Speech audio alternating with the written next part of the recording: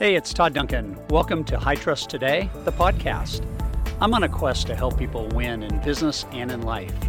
To do that, I know they must trust themselves, their relationships, their business, and they most certainly must trust their future. When you do that, you set in motion a universe of possibilities, and that journey begins right now. Hey, it's Todd Duncan. Welcome to our monthly strategy session. This is a chance for me to pour into you a little bit more deeply with ideas that I think are super important to business performance and optimizing life. So this strategy session has to do with focus. We spent some time at Sales Mastery this last year thinking about focus, and I really had some real connected moments of what I felt I needed to say to people that every day are not harnessing the power of focus. What I've done in my life is I've tried to model high performance people. High performance people are not different than low performance people in terms of potential, in terms of who they are internally, in terms of even their opportunity for skill development. They're just not at a high performance level because they haven't implemented the strategies that get them there. So I want everybody to not take it personally if you're not at a high performance level. What is a high performance level? It's the top 10% of performers in any industry that we evaluate. So in the mortgage industry, we're evaluating 10 originators out of 100 originators. What do those 10 do differently than the other 90? Can the other 90 model that? Yes, they can. Can they get better because of that? Yes, they will. But it's about looking at, again, strategy, which is why this is a strategy session, and going out and implementing that. So when I was a loan officer, and when I first started to realize that there was a difference between being average and being a high performer, I was introduced to one of Brian Tracy's thoughts. It's actually a law he called the law of comparative advantage. And what the law of comparative advantage is when two individuals are in the same market, they work for the same company, they have the same economic considerations, all things being the same, one outperforms the other 3, 4, or 5 to 1. How does that person get that advantage? It's not economics, it's not pricing, it's not product, it's not brand. The person gets that kind of performance because they have done different things with the only asset they have, which is time. So I started listening to this law, and I started listening to Brian Tracy teaching it, and I started to look at my own business, and I started to realize that what high performance is about is it's about spending most of the time that we get allotted to us performing things that create high outcome results, high performance, right? So I remember reading an article. I read an article, and this probably was in 1982, maybe 81 or 82. And it was about a gentleman that was the top insurance salesperson in America for Northwestern Mutual, and was being interviewed by Fortune magazine. And one of the interview questions towards the end was if there was only one thing you could share with individuals about performance, about how did you achieve this? How did you earn 7 figures in commissions selling insurance? What would that thing be?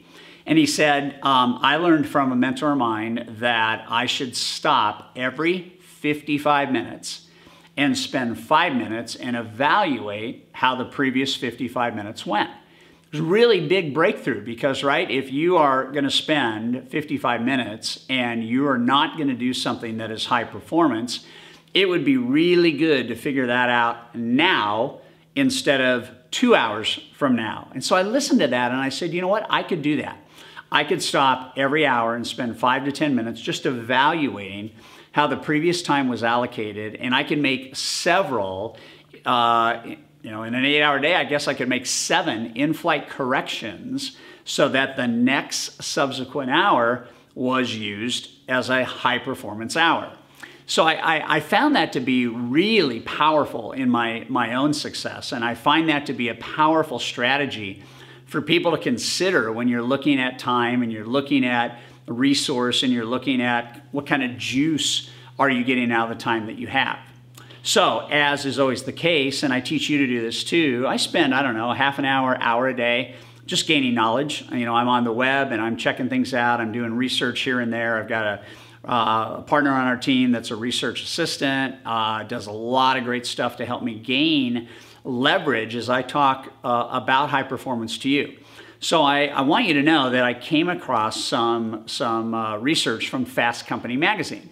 And what Fast Company magazine has produced, in my mind, is the modern day version of what I learned from that guy that sold $1 million in commissionable insurance at Northwestern Mutual in 1981 or 82. What I learned was that in the highest 10% of performers in the business world, that group spends 52 minutes producing and 17 minutes unplugged. It's not the 55-5 rule. It's not the 50-10 rule. It's 52 and then 17. It doesn't add up to an hour, and it doesn't matter. What it means is 52 minutes are spent focused, one thing thinking, single tasking, doing something that produces measurable business growth in the form of ROI. That's money to the business, that's money to you, that's growth, it's an optic, it's a measurement. Anything that produces that kind of increase is done in 52 minutes. Then they unplug. They don't do something else for 17 minutes.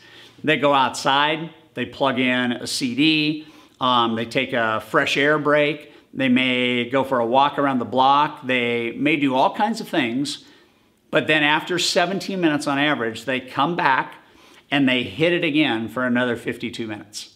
And then they unplug for 17.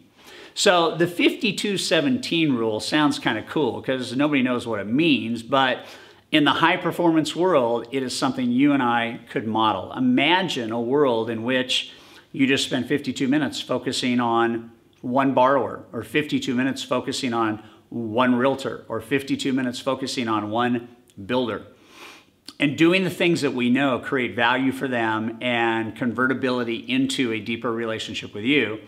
And then you took 17 minutes and you just unplugged and you, what I call, strategically renewed. This idea of strategic renewal is, how do I feed my mind after working really hard for 52 minutes so that when I come back to work another 52 minutes, it's relaxed and ready to go again? How do I treat it? What kind of fuel do I give it? What kind of thought do I give it? What do I do for my body, my physiology? What do I do for my state? You know, how do I change my energy? And then come back at it and hit it for 52 minutes. And I love that, because here's another stat, and this came from Stanford University. Beyond a 50-hour work week, anything you do does not produce results.